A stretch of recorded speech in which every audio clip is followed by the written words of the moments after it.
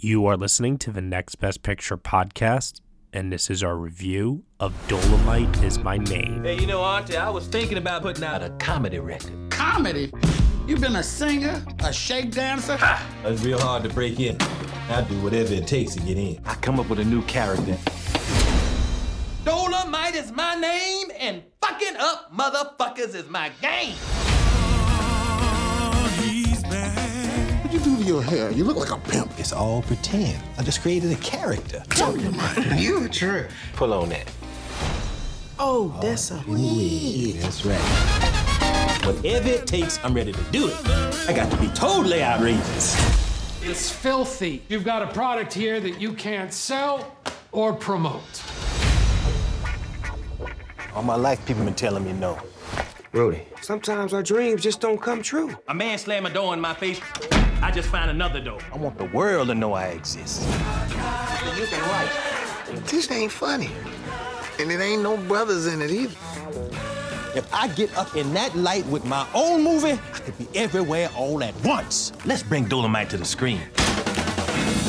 The actors we hire, you're a bit doughier than them. Doughier?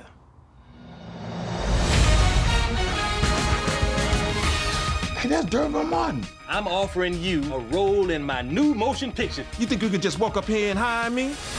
No. What if we let you direct? In storytelling, it's always best to write what you know. Ain't nothing to talk about in my personal life. I deal with the nightlife, club owners and mobsters and lots of pimps and kung fu.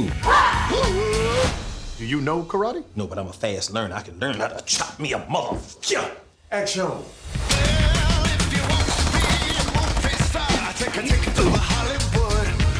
Dolemite, give it to me. Put your weight on it.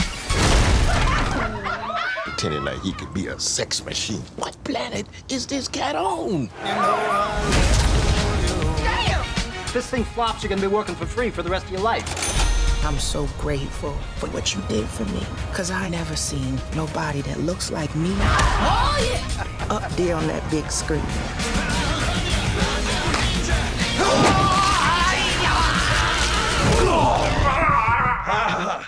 God damn, Dolemite. Great God in heaven, you know Cut. Was it good as Shaft? All right, everyone, you were just listening to the trailer for Dolemite Is My Name, and the story is as follows. The story of performer Rudy Ray Moore, who assumed the role of an iconic pimp named Dolemite during the 1970s. The film is starring Eddie Murphy, Keegan-Michael Key, Mike Epps, Craig Robinson, Titus Burgess, Davine Joy Randolph, and Wesley Snipes. It is directed by Craig Brewer and written by Scott Alexander and Larry Karaszewski. Joining me for this podcast review, I have Josh Parham. Hello, hello. Lauren LaMagna. What's up, everybody? And also the editor of blackfilm.com, joining us for the first time ever as a guest here on the Next Best Picture podcast, Wilson Morales, everybody. Good to be in. Good to have you here. This is awesome. Yeah. Dolemite, man. Yes, Dolemite. We're ready to blow this motherfucker out of the water. Let's do it. Oh, man. I'm going to just warn everybody right now. There's going to be a lot of swearing probably on this podcast because that's what this movie, to a certain degree, is like. I don't want to say it's founded on that necessarily, but that is kind of the shtick, of this film. And it's very funny, very entertaining. It's been kicking around to screenings for a bit since its world premiere at the Toronto International Film Festival. It's now available on Netflix, so we thought this would be a good time, now that the world has gotten a chance to catch up with Eddie Murphy's comeback vehicle, to finally talk about it. Wilson, you are the guest here. I want to start off with you first. What do you ultimately think of Dolemite Is My Name? It's in down the road, it's going to be considered a classic. It's Eddie Murphy's best role in years. That's not saying a lot considering he hasn't done a lot of films. I would say it's maybe his best role ever. I wouldn't say ever. Obviously, the whole reason there's an Eddie Murphy and why he's so famous is because back in the early 80s, he did his thing between Trading Places and 48 Hours. He was at one point the king of comedy. And then obviously, like everybody else, at some point, people stopped coming and he hasn't made movies. And then he had a somewhat comeback with Dreamgirls, in which he played a dramatic role. He got nominated, did not win, and then went back to doing what he does best. And he did Norbert, and then kind of stopped doing other films that just weren't up to par for what his earlier days was. And then we see him play a role like this. I wouldn't say he was born for it, but who else could play a foul-mouthed individual like Rudy Ray Moore than Eddie Murphy? Both of them were stand-up comedians or are stand-up comedians. They both were foul, used the language to the highest extent. And, Craig Brewer, we saw what he did with Hustle and Flow.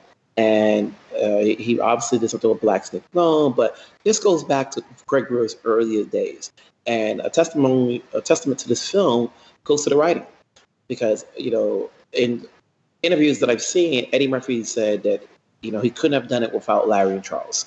And, they put that dialogue together. They worked it. They did it while Rudy was still alive. And to see Eddie Murphy embody that character, and the first thing I wondered is, how raw would this film be?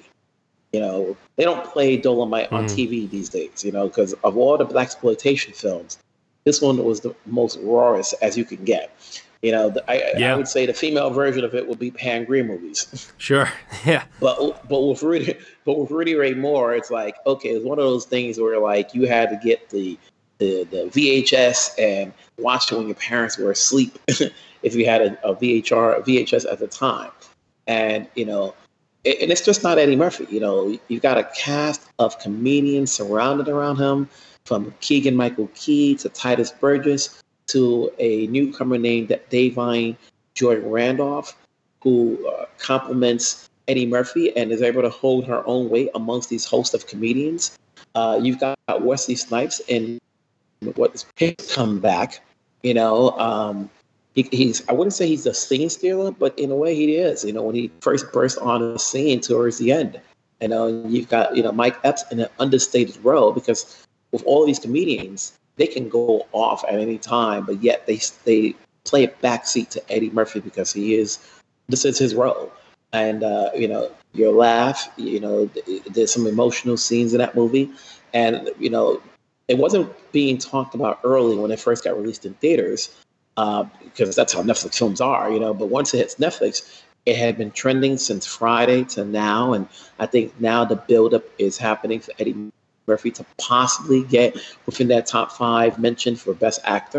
And I hope it happens. Yeah, I'm definitely rooting for the guy too, because the character he plays in this movie is someone that is very easy to root for. The movie definitely earns our sympathy. It earns our laughter and everything else that comes along with it. It's interesting. You mentioned Scott and Larry, the writers on this film, and just for a little bit of context here for our listeners, they have written the movies Ed Wood, Man on the Moon. And there is kind of like a bit of a history here just in regards to like these real life people, but also showcasing them as artists. And I think they really capture the struggles that an artist goes through in creating something. And I think that's the thing about Dolemite Is My Name that resonated, at least with me, the most here. Much more probably than even something like The Disaster Artist, which is a recent film that has gotten some comparisons to Dolemite Is My Name, with similar themes that it tackled. But I think here it feels a little bit more earned. Josh, I pass it over to you next. Do you echo that sentiment? Oh, yes, I echo quite a bit of it. I absolutely love this movie. And I actually had the opportunity to see this in a movie theater many weeks back. And I really appreciated that. It was great to see it not only on a big screen, but also with a crowd that was fairly responsive to it. And I agree that Eddie Murphy is fantastic in this role. He is as good here as he was in sort of the earlier days, and we kind of almost forget about that. This cast is astounding too. God, I love Wesley Snipes so much in this movie. He's so fun. I love him, and I love the entire cast. And I also just really respond to this movie's message about not only this guy, but also just these group of people that wanted to tell a story, that then they wanted to make entertainment that serviced their community. And I don't find this to be cynical at all. I feel it so earnestly in the storytelling, and I appreciate that so much. And I think that's one of the things that I really respond to in this film. So I absolutely love it. There would be a bit of funny irony, if you will, if critics like us didn't actually like the movie, and at the end of the film, they're going on about like, fuck critics, we made our movie. Nobody's taking that away from us, you know? Yeah. But luckily, I have a feeling that we're all in agreement here. Lauren? Yeah, I'm just echoing what everyone else is saying. Yeah. Unlike most people, I saw this movie, last night in my bed, drinking some tea. And it was just a sweet, great movie. I'm on the young side of the audience. I'm not I don't know that much about Rudy Ray Moore. So it was a great education on the guy. And you could tell that everyone, including especially Eddie Murphy, loves and respects this man.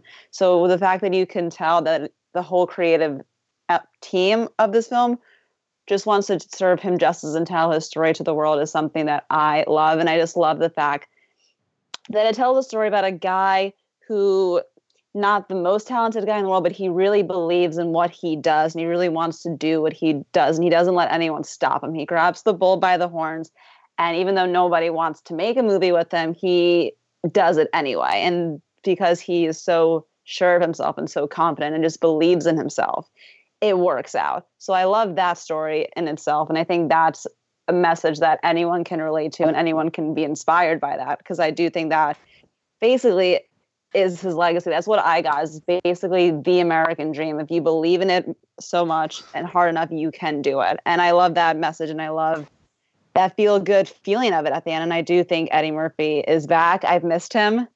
And you can just tell how much this man means to him. And I'm pretty sure he did him justice. Yeah, but before we get into the actual movie itself, Wilson, I'm going to put you actually on the spot here for a brief second. Dolemite, the film within the film that everyone is making, premiered in 1975. It's been described as one of the great blaxploitation movies of all time. And, I'll admit I haven't seen the movie outside of what is shown here in Dolemite Is My Name. And I'm just curious, from a context standpoint, what is it about this movie and just like the overall legacy of Rudy Ray Moore that made this such a great story to tell for Dolemite Is My Name? You look at those blaxploitation films, and the reason they were made is because obviously, Hollywood was not greenlighting a lot of black films, and between Rudy Ray Moore and Melvin Van Peebles, and I'm sure there are a lot more other people, they had to make their own movie. They did it with a shoestring budget. Yeah. And so, Rudy Ray Moore, when you look at, when you look at the movie, you see what happens. They were lacking money. Just like the movie, they had to find the right people, to say, okay, we can't play it in those theaters, but we'll play it in the black neighborhoods where people will come out in droves. And all of a sudden, it made the numbers that it did, and all of a sudden people take notice. And that still happens today. Yeah. Like the only reason a black film will get noticed will be if people come out in droves. When you think about who's the last person to do it? Tyler Perry. You gotta remember when Tyler Perry came out with the first Medea, and the critics, or at least the box office experts, predicted it would only make $5 million. And he shocks the world, and it brings in $20 million. And all of a sudden Tyler Perry becomes a name because every time his film came out, they undervalued it, and he would double what they did, which is the same, and it still happens today. I think, you don't have a box office expert that can generate or predict how much a black film will do because they don't know where the black audience is going to come from. If you think about Dolemite, if you put it in the same amount of screens as Black Panther, and the movie says itself, people wanted to see Dolemite, but yet nobody wanted to show it. People wanted to see Black Panther, and it got showed everywhere, and we came out in droves. So if you start thinking back to if they had done the same thing for Dolemite, who knows how much money it would have made.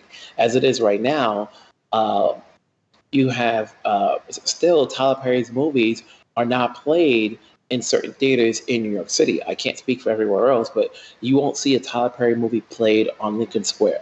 You won't see it played, on the Paris Theater. Mm-hmm. You'll find it in Harlem. You'll probably find it at AMC 34th Street. but you won't see it where a main crowd will go out to. And same thing like Will Packer. Will Packer made it. I think for us, for Black individuals, for Black directors and producers, their success comes not with reviews, not with like how great it is, but how much money you make. Jordan Peele, Get Out. Who knew what, $4 million budget, $280 million profit. That sold. Will Packer made his name on films that some may have considered mediocre, but they were number one films and they've made money. And now today, it's interesting because there's a different form of currency, if you will, like you were saying before about how Dolemite Is My Name is trending worldwide, being a streaming film that's now accessible to everyone for the most part. Millions and millions of people all over thanks to Netflix. And it's amazing like how that's now just been kind of updated for today. I find that to be ever so fascinating here. I love that the film is getting the platform that it is receiving because all the things that we've talked about so far, Eddie Murphy's comeback, the cast, Ruthie Carter's costumes. Oh my God. Those costumes. Yeah. Woo. Yes. Amazing. It's good to see that she can, you never know when somebody, like Ruthie Carter, she's been working for years. She's worked with almost every Black director. Obviously, the world now knows who she is because she won the Oscar last year. To see that she can come back a year later with another film and possibly get another nomination. She doesn't have to win, but just, she's on that. Now, she's being, the work of hers is being more consistently noticed than before. Yep. And, I like that you mentioned just the work being noticed, too, because this movie has another message that I thought was extremely, extremely important. And it doesn't actually really come together until the end of the film, where Divine Joy Randolph has this really great scene with Eddie Murphy, where she talks about how this movie that they made together made her feel seen on the big screen. And, it's interesting, too, in how we're talking about, like, because I'll admit, there are certain movies sometimes that I watch, especially from Tyler Perry, and I'm just like, it's not good. And I guess that's like keeping in line with historically what happened with Rudy Ray Moore, what sometimes happens with Tyler Perry, but yet the audience still comes because there is a portion of people out there that just feel seen on the screen and they want to feel that way. And now it's like with movies like this and others that we're seeing get made more and more and more often, more opportunity being given. We're starting to see, higher quality films. I don't want to like necessarily put other films down in like that sort of a negative way, but at least that's just the way I see it. You know what I mean? More opportunity though, at the end of the day is I think the big takeaway there at least. Exactly. Like Viola Davis said when she won the Emmy for How to Get Away with Murder is, all you have to do is give them the opportunity in the same platforms as her colleagues, white colleagues, and people will come out and see it.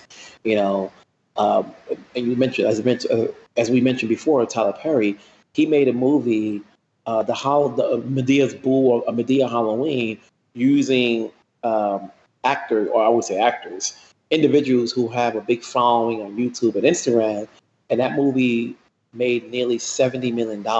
Why? Because they were being seen. And those people told their audiences, I'm in this movie, come check me out. And the numbers spoke for itself. Yep. The movie wasn't good, but at the end of the day, Hollywood doesn't care if it's good. There's been plenty of movies that were mediocre, but when you make money, I never forget how many times Adam Sandler had a bunch of clunkers. But when they gross over $100 million, that's all that matters in Hollywood. Yep, it's true. It's true. I want to talk about Eddie Murphy.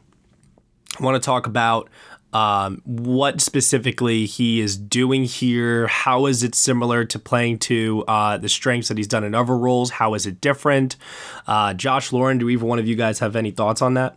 Oh, I mean, he is really showcasing just how funny and charming he is. And I think it's especially that he just has this very magnetic screen presence that makes you want to keep watching him. And I think that's incredibly important for this kind of role because he's the ringleader of the operation. He's the person who is in charge of convincing everybody else to go with him on this journey. And I think that he does a really good job of capturing that sincerity. There really isn't a cynical part of Rudy Ray Moore in this film. And I think that's very crucial to this movie's success. And I think that Eddie Murphy really manages to capture that so well. And every time he's on screen, you want to root for the guy, but you also want to root for him not in a joking way either, or in a cynical way. You really are invested in the journey that he's in and want to see him succeed with this thing that he has so much passion for. And yeah, I think Eddie Murphy does a fantastic job of capturing that. Yeah, and he's also really comfortable in this. And I think Eddie Murphy as an actor himself is very much in the zone. Like he has the swagger, he has the confidence, he's got that stage presence where I think he really does feel at home playing this character who was an inspiration to him. He did look up to him. And I was reading an interview that he's been wanting to make this movie for 15, 16 years. And when he would discuss it with Rudy Ray Moore, like he would just be like, why would you make a movie about me? Let's just stand up together. So the fact that, this was always a thought in Eddie Murphy's head, he didn't just like decide, the script just didn't come to his door one day and say like, hey, let's get back into acting. This was always on his mind and something that he really wanted to put out into the world, as to tell the story of his hero. And I really do feel the confidence of Eddie Murphy as a professional and just him being at home in this type of role with, again, the swagger and the confidence and that just presence where we as an audience feel like, okay, this guy is definitely the perfect actor to play this version of the character. Yeah, because at the end of the day, the character is an entertainer. And I think Eddie Murphy has always been that as well. He's been an entertainer. And so you're right that when he could slide comfortably into that kind of a role, it's like a natural fit, Mm-hmm. And so what I found interesting is something that you just said a second there, Josh, actually, about how like it's never really cynical. In the beginning, he's talking about how my life gets so damn small and, he kind of does rip off the material. It's not really his own necessarily. So I was a little like, how are we supposed to see this guy? Like, he just sounds like he's somebody that wants to be famous, sounds a little selfish, But when you start to see how he treats the crew that he works with when he gets, into the movie, and how respectful he is and the positivity and the upbeat charm that he has with everyone, and how he fights for his art, despite everyone telling him no. I was completely won over by this guy by the time we got to the end of the film where I was like the people in the crowd. I just wanted to spend more time with him as much as I possibly could and just hang out with him because he just really endeared himself to me. Yeah. And I really can't stress how I really do believe that is the key to the success of this film. And, I've heard comparisons, obviously, to movies like Ed Wood, to The Disaster Artist. And I really think that those comparisons, I get why they are there. Yeah. But I also feel they are a bit inaccurate because as good as those movies are, I also feel like there's constantly this winking at the audience while you're watching like Ed Wood make these terrible movies that you're sort of in on the joke that he's a bad filmmaker. Right. And that you are kind of laughing at him at the same time. Like you are rooting for him, but you're also rooting for him with the acknowledgement that he's not talented and you're sort of laughing at him. Same thing with The Disaster Artist. This movie doesn't do that. You are not really laughing at Rudy Ray Moore at least not in that capacity. You are watching somebody who kind of knows that what they're making isn't high art, but they're making something whose main purpose is to entertain people and to let people see themselves. He knows what the audience wants. He wants women doing kung fu, and I want to see that too. Yes, and I really admired this movie for taking that avenue that wasn't in the business of celebrating this guy, but doing it in a cynical way, that it was genuine in the things that it wanted to celebrate and honest about them too. And I found that to be so refreshing. And you see that in Eddie Murphy's performance. You see that with the entire tone of this movie. And that is why I just have such a good time with it, because I love the tone that this movie sets for itself and its characters. Yeah. Yeah, they showed his flaws. And like you mentioned, Matt, how the character looked out for others. It's kind of funny. You mentioned how that he did rip somebody else's comics, and I'm sure that's been the trade in the comic business for years about how people accuse the others. Oh, he stole my joke. But here, because the guy was such a good-natured individual and looking out for the others, no one seemed to mind. Yeah. And at the end of the day, it's like you can probably get the seed, but you still got to plant it and let it grow.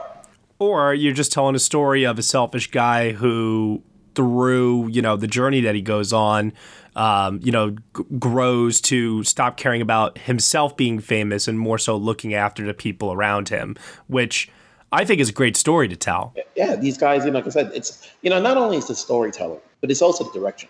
And when I say that, it's like, the thing I kind of said about Eddie Murphy is that, like, he didn't have, in my personal opinion, a director he respected. Not since Dreamgirls. Because when he was doing these other movies, it almost seemed like he was just walking through them. Like, okay, I'm getting paid this amount of money. They want me to be the funny guy. They want me to wear, like, the fat suit and so forth. And he's been living off his name for the last 10 years. It's not like we're talking about, like, oh, did you see, Eddie Murphy in this recent time? Even he had a movie to come out, I think, a couple of years ago called Mr. Church that went nowhere. And, that was an attempt to him to be seen serious, but I don't, they didn't have the right director, they didn't have the right story. And it kind of played at Tribeca Film Festival, went nowhere from there. Here, the minute you hear he's playing Dolemite, for a lot of older audiences, they've been wanting Eddie to play this role. Like, if you think about it, whether it be Eddie Murphy, Chris Rock, these are true comedians of yesteryear, the guys who know stand-up. Dave Chappelle could have played him and probably done this just as well, but because it's Eddie Murphy and we hadn't seen him in so long, we've been wanting Eddie to make this comeback for a long time. Yeah, I definitely agree. It almost feels like, to me at least, in a lot of ways, it almost feels like the first film that he has done since Dreamgirls to a certain degree, because I'll admit, like, I avoid movies like Norbit.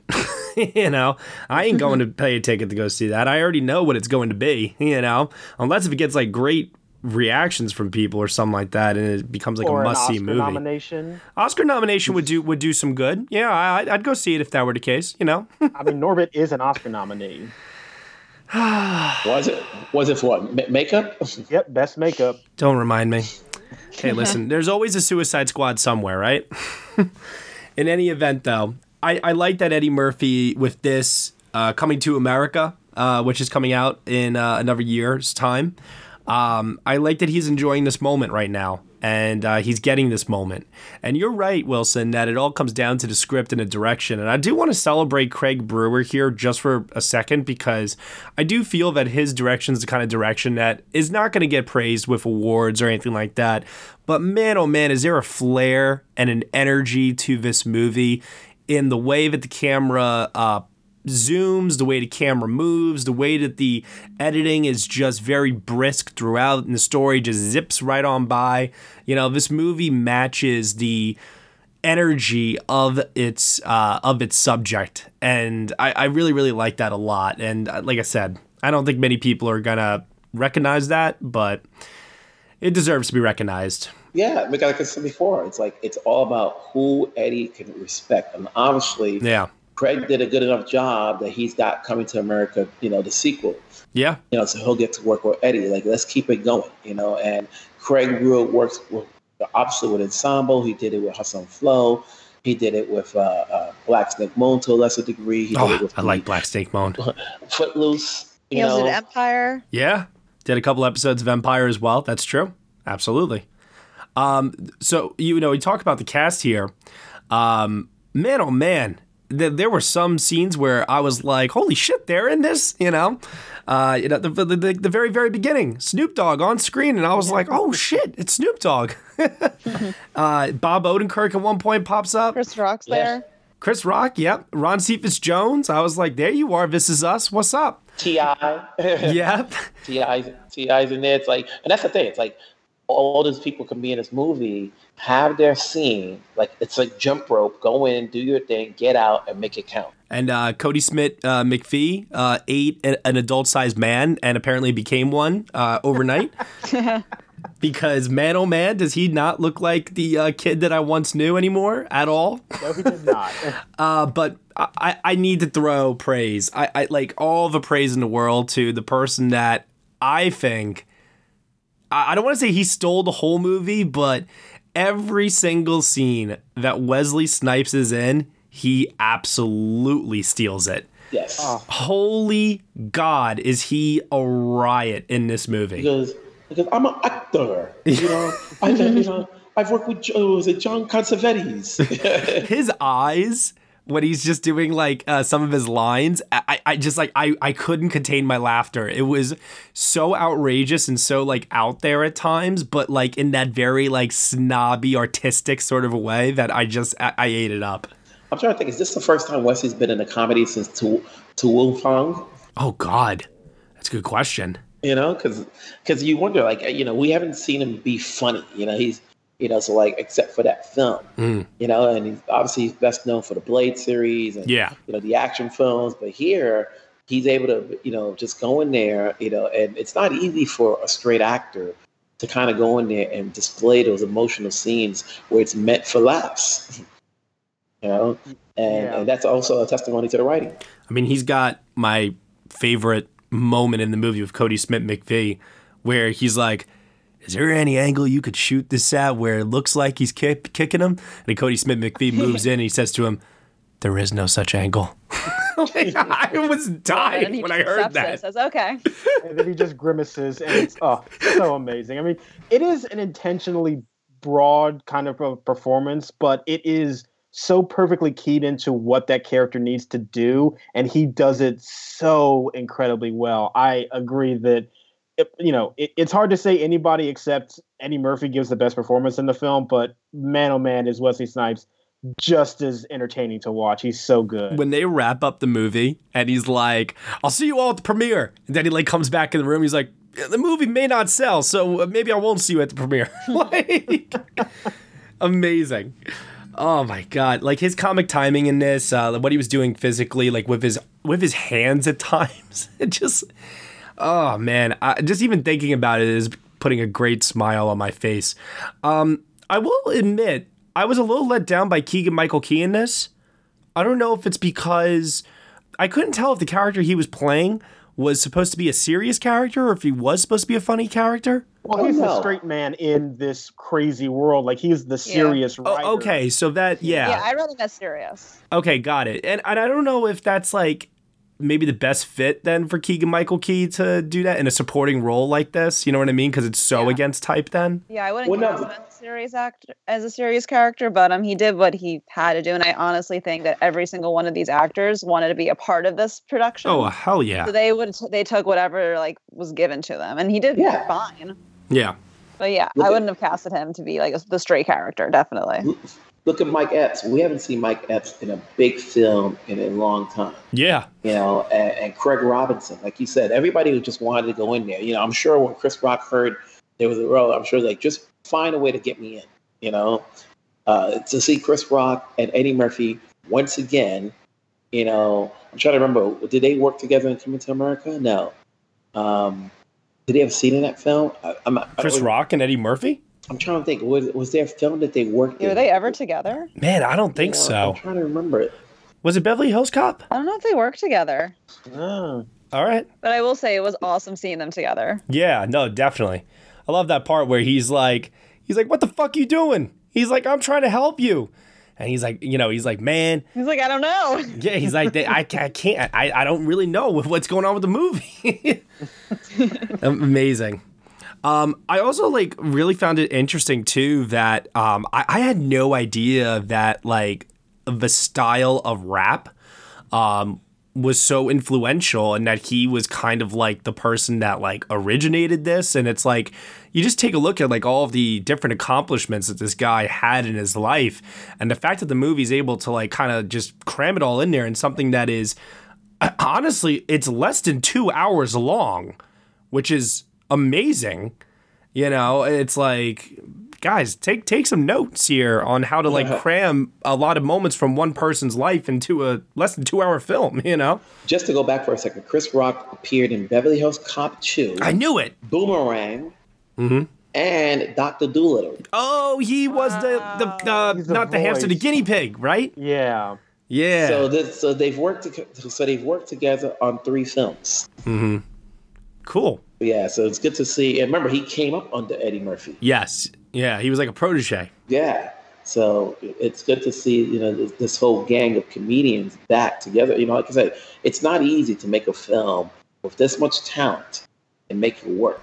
Yeah. It's like you just want everybody to go in there, because the one thing you don't want to say is who's undervalued, whose role is wasted, and so forth. But the fact that everybody wanted to walk in there and say, okay, just give me a role, I'll make it work. And I'm sure that the writer said, okay, we just can't have Craig Robinson do nothing. We can't have T.I. do nothing. And they gave him a scene, whether it was in the beginning of the movie or in the middle of the movie, just to make it work.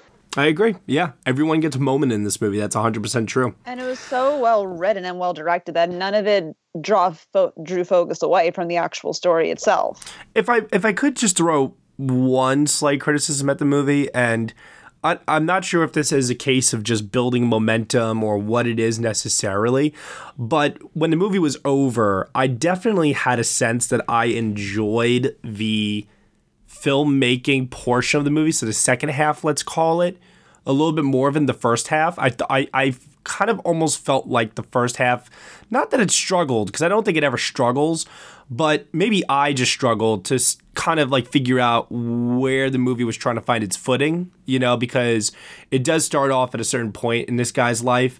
It also explores a whole different aspect than the whole filmmaking angle, which is his stand-up. And, trying to put both of those together as like two halves, if you will.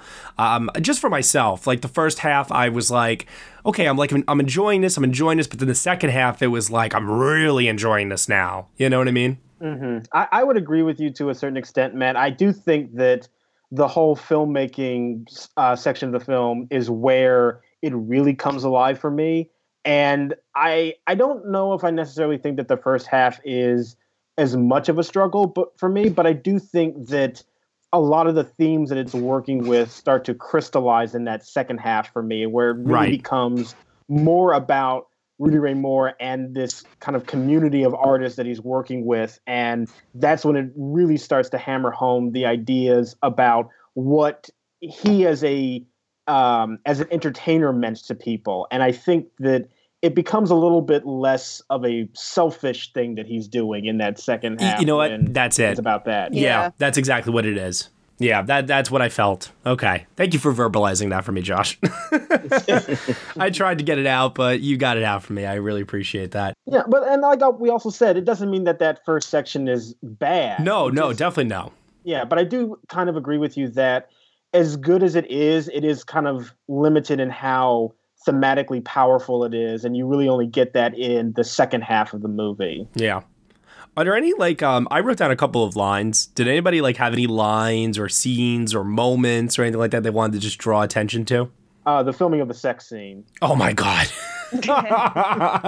Yes. Everything about that moment is so good. It's amazing. From the beginning, when you first says, I don't know how I'm going to do this, you could, because forever, whatever people may have thought of Rudy Ray Moore, and you wonder whether or not, there's that scene that Craig Robinson says, oh, you think you're smart, you got the white girl going in there knowing you're going to have the sex scene, and he's like, everybody, they had their own opinion of Rudy, and Rudy's like, no, I just want to make a movie, and by happenstance, they're just like, okay, let's make it funny, Yeah. And that was the funniest part of the movie, is that you went from this emotional aspect where he really doesn't know what he's doing and how he's going to play this out, with all these people watching him. And it takes a conversation for him to say, okay, let me go back to making it funny, but not tell everybody, so that way, the screenwriter's not in on the joke. I'm trying to think, what was another good one here? Oh, I just have random ones. I always do this. I always write down just random lines all the time. I have, oh shit, that's a motherfucking wig. I have that one written down. That was hysterical. That got a good laugh out of me. This one got a laugh out of me. On vinyl, you can call a guy a cocksucker, but you cannot say he sucks a cock. Yep. Do you get the distinction? Yeah, that's a good one. And he's like, no.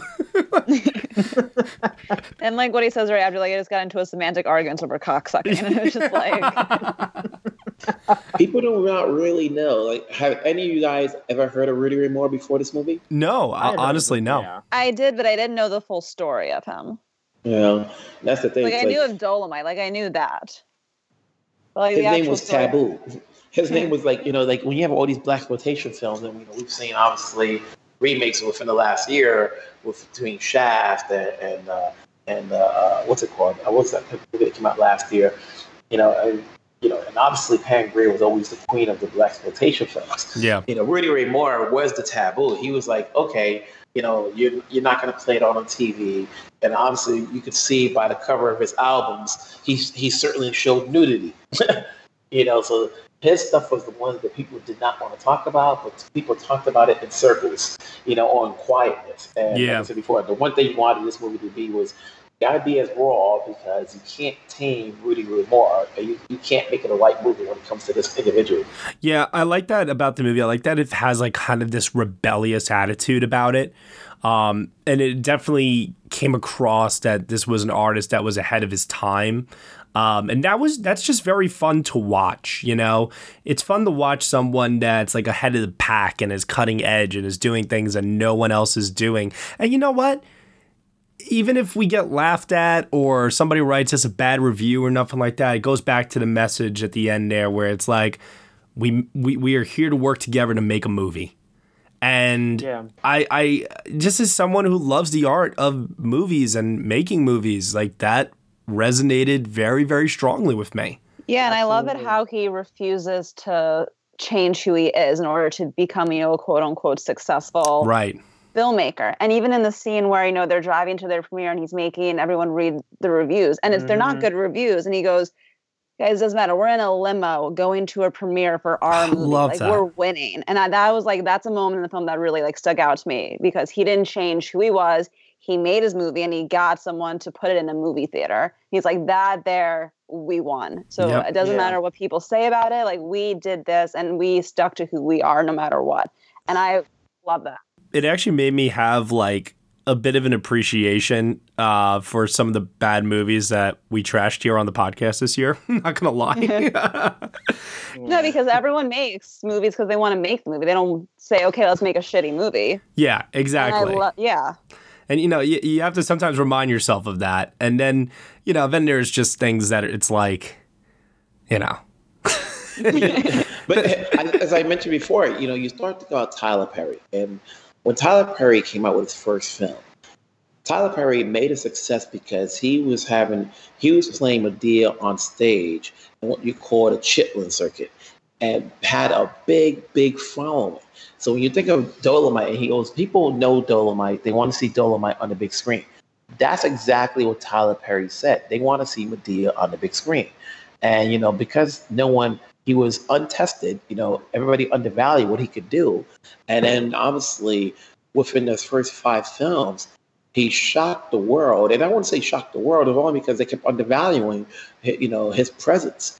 So when you think about, if Dolemite had been given the same sort of treatment, he would be the Tyler Perry of yesteryear. Mm-hmm. And what he was, because as you see, he brought numbers, he broke records for the amount of small theaters, his movies were played in.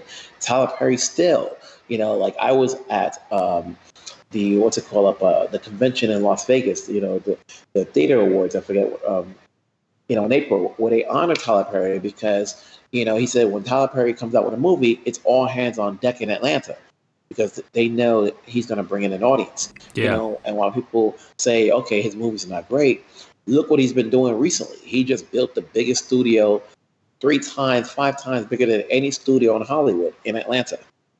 And that's because of the success that his people have given him, which is what made Rudy Ray Moore. Exactly. Yeah. One thing I did also just want to mention about that limo scene, because I was going to mention that scene as being one of my favorites. Another element that I really enjoyed was when they are reading the reviews and they come across one that he picks out and he reads it and says, oh, this movie's vulgar and disgusting and all these other things. And, everybody in the car is getting very discouraged by that. But he says, no, that's the movie that we wanted to make. Yeah. This isn't a bad review. This is exactly the movie that our audience wanted to see. And that's what we're promising. And I found that to be so inspiring. It's like, yes, make the movie that you want to make the art that you are invested in for the audience that wants to see it. And that is really the only thing that matters. And I really just love that message in this film. Yeah. It's kind of funny. It goes to some of these movies now that get talked about and make success because, think about it. It's like, in no shape does it be considered. We look at Joker. I know people that went to go see it because, I heard it was violent, it's not good, and I wanted to go see it. And look where it's at now. Whether it's good or not, you just kept hearing about it. And that's the thing with some of these movies is like, especially with movies that have to be critic proof. It's like, it's like there's a certain amount of us that will not go see these movies. And if we do see it, we already have it as minus 100. We're waiting. We just want to see these movies, knowing our expectations, so it makes it easier for us to write that review. Whereas there are these movies where like filmmakers do not care. It's like they're just going to make it. It has an audience, and they're just going to ride with it. Yeah, it's true. All right, so we're at the point now where I'm going to ask you all for any final thoughts on Dolemite Is My Name. Lauren, we'll start off with you. Anything that we didn't touch on that you want to touch on really quick here? As someone who just loves the aspect of filmmaking itself, I just love watching films about films being made. So just seeing the whole behind the scenes aspect of that was really, really cool for me. And I know it happens a little bit more than it should, but I just love the way that, this hardcore, independent, grab the bulls by the horn, fine, I'll do it myself mentality. It's very punk. It's very, I believe in it, so I'm going to do it. And I just love seeing these group of people who really believe in what they can do and what they want to do and just do it. So that was something I really love seeing. Again, it was definitely in the second half that I think was the strongest, but I love seeing that mentality and just seeing that this group of tribe, really believing in what they're doing and doing it. It's great. All right. Josh?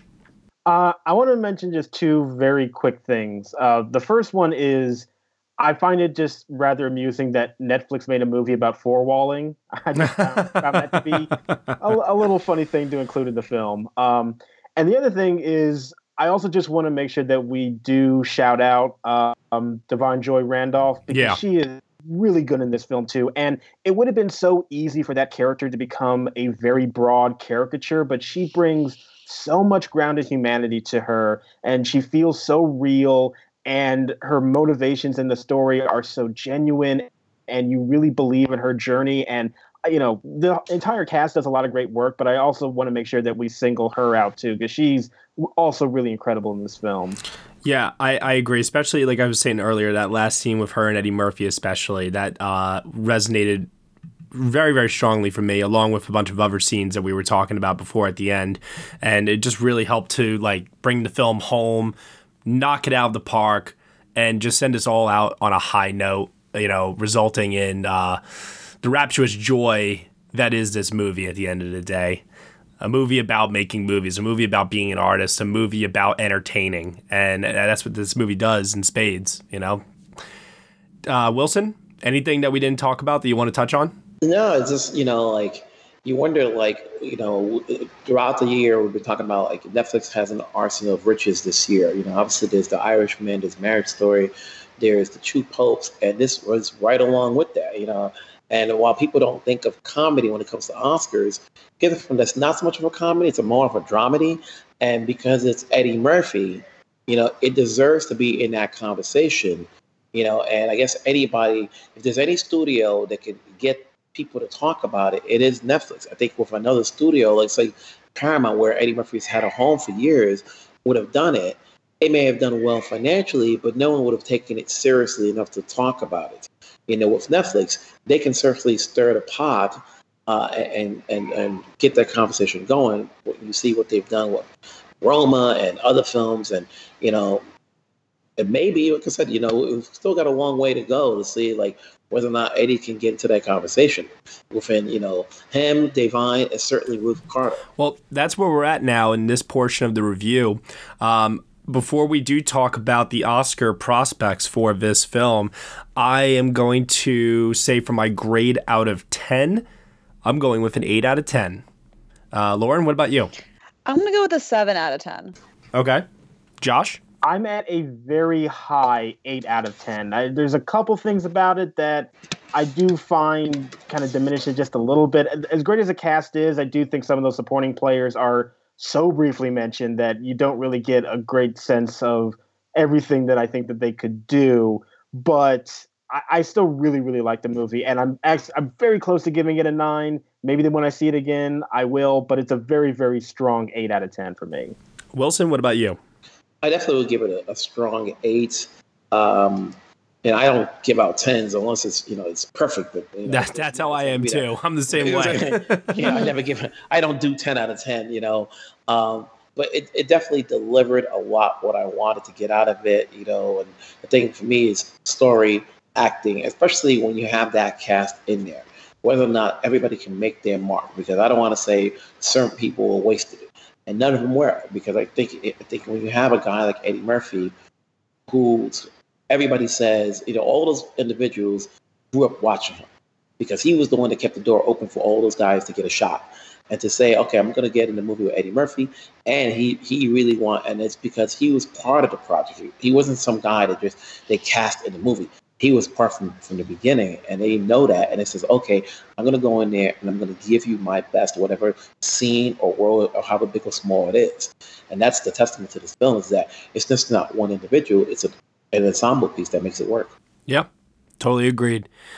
So at this point, as we talk about the Oscar prospects here for Dolemite Is My Name, I'll be a bit of a cynic here, and I'll just say that I think that its best day, I think, is probably just Eddie Murphy and costume design, in all honesty.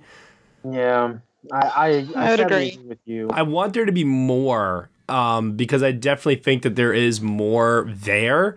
I just don't know if it'll get the push it needs from critics groups to actually get there. Yeah, I think overall, you're looking at, can Eddie Murphy get in there?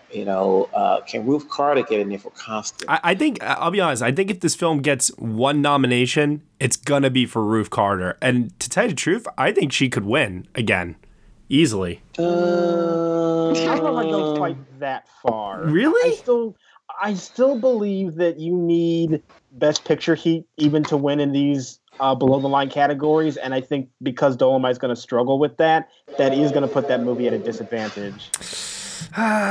Yeah. Well, what beats it then for costumes? I'm sure you're going to have Downton Abbey. Downton Abbey's not going to win costumes. I think you may have. Is there a period piece this year? Little Women, maybe, yeah. But I mean, how many times are we going to give the Oscar to like that style of costuming? Does Sandy Powell have a film this year? It's like, if Sandy had a film in here, it's like, okay, chances are she's going to be highly favored. This category does like to give the same people the award over and over and over again. Sandy Powell's movie, by the way, is The Irishman. Okay, so yes. I think if there's room for it to build momentum, I think its strongest place is like the Golden Globes. Oh, potentially. I would not be surprised if Eddie Murphy won the Golden Globe for this. Yeah, I would be upset if it didn't get nominated for Best Comedy. Yeah. Oh, I think it stands a really, really good chance. What's the best comedy? How many comedy films do we have this year that's going to be in contention? Well, I mean, that's the thing. They released the list recently, and it was slim pickings. I mean, you have this, Jojo Rabbit, Once Upon a Time in Hollywood. Those two are definitely going to be in there, probably. Mm-hmm. Is Once Upon a Time considered a comedy? Yeah, they put it into comedy, which is hard because now that means Eddie Murphy's going to have to go up against Leo. Yeah, but and they love Leo. Yeah. It's like, just to probably get him up on stage or so forth. But I still think Leo's not totally safe to get in, because everybody's been talking Brad Pitt all this time. Yeah, I'd agree. Yeah, I kind of share that sentiment as well. But I could see a world where Dolemite Is My Name gets Best Picture Comedy Musical nomination, along with Eddie Murphy getting in for the actor comedy musical. I could see a world where if there are six nominees, a Critics' Choice and Best Actor, I could see a world where Eddie Murphy gets in there as well. If you're going to go 6, which is what Critics' Choice does, 6 or 7, because I think 4, if you throw in Leo as a guarantee, then that just leaves one slot available. If you do 5, if you go 6, he could definitely get in there. Yeah, definitely getting in there. For optics, at least. Or if not that, the Critics' Choice will put him in Best Actor in a comedy. Oh gosh, you're right. They will. It's true. But yeah, I don't want to like I said, I don't want this to be like cynical or negative for this film because I am actively like rooting for it. It's just, you know, you also got to remember like in terms of Netflix's priorities this year, it's like Irishman, Marriage Story. Oh shit, The Two Popes is like being better received than we thought. All right, now we got to push this. So now what we need to do is we need them to also recognize, like you were saying, Wilson, considering that this movie was trending worldwide on Twitter all throughout the weekend, we just need that buzz and momentum to sustain, and we need them to look at Dolemite Is My Name like they're looking at The Two Popes right now. You know what I mean? But I think Dolemite will have much more of an advantage because people are seeing that. I think with The Two Popes, you have to ask yourself, where's the wide audience going to be for that? You know, it's like, it's Jonathan Pryce, it's Anthony Hopkins. That doesn't spell millennials watching it. And it's about the Pope, it's about the church. You know, it's going to get its biggest write-ups from the critics, you know, and it's Jonathan Pryce. Jonathan Pryce has never really been seen in that sort of lead role before. Whereas you have Eddie Murphy, you have Leonardo DiCaprio, you know, you've got De Niro, you know, and Netflix will go all out for The Two Popes. The question is, it's like, okay, outside of the press, you know, where's the base for it? You know, you start asking, you know, I'd like to see whether or not this movie, The Two Popes, is going to be trending once it airs on Netflix, because, you know, if it's in theaters, you know, I'm sure they do a pickup if you play like the Angelica. Like, I want to see what kind of numbers it does when it plays on Netflix. That's how I feel too. Absolutely. You know, Wilson, I know that you said where is the wide audience for The Two Popes, but it sounded like where is the white audience for The Two Popes, and I felt like there's the answer to your question right there. You know, where is the audience? You know, it's like, hey, you know. Like I said, you know, and then there's the question of like all these movies that Netflix has. You know, somebody's bound to write the negative stories about Netflix and its tactics. The question is, which of these 4 movies is going to suffer? You know, they're going to come after Marriage Story. They're going to come after Irishman. You know, as far as what's their flaw? You know, because every film has a flaw. Yeah, I mean, you know, we know Kevin Feige's not voting for Irishman for Best Picture. You know, so yeah. So I get what you guys are saying. There's knocks against everything right now. Priorities are all over the place. But one thing at the end of the day that nobody can take away from Dolemite Is My Name is that they made a good movie. And that's awesome. Strip away even if it was good. They made a movie. And I love that message of this film. I really, really like this film a lot. And I'm glad that we all had a chance to talk about it here. Wilson, this is your chance to tell everyone that's listening right now where they can find you on the internet, where they can find your work, how can they support you? The floor is yours. You can find me over at blackfilm.com, same words you use for Twitter, Facebook, Instagram. This is what we do. You know, we cover all films. Obviously, we'll place a little bit more emphasis of people of color in front and behind the scenes. You know, there are obviously those names like Eddie Murphy, which will spell, okay, we know these people. But I also like to promote other individuals that we may not hear about it because, you know, as we know, the trades won't always pump them up first until it's like 20 years later. Yeah. All right. Josh, where can they find you on the internet? You can find me on Twitter at JRParham. Lauren? You can find me on Twitter at Lauren Lamango. And I am Next Best Picture. And fucking up motherfuckers is my game. Had to throw it in there. At some point. Absolutely. But seriously, you can find me doing all that and everything else at Next Best Picture. Thank you so much, everyone, for listening to our review of Dolemite Is My Name here on the Next Best Picture podcast. You can subscribe to us on iTunes, SoundCloud, Google Play, Stitcher, TuneIn, Player FM, Acast, CastBox, and also on Spotify. Be sure to leave us a review on Apple Podcasts and let us know what you think of the show. We really appreciate your feedback there. Rate us 5 stars, nothing less than that. Leave us a comment. We appreciate it. And also remember, too, Patreon for $1 minimum a month under Next Best Picture. You will get some exclusive podcast content from us. Thank you so much for listening. As always, we shall see you all next time.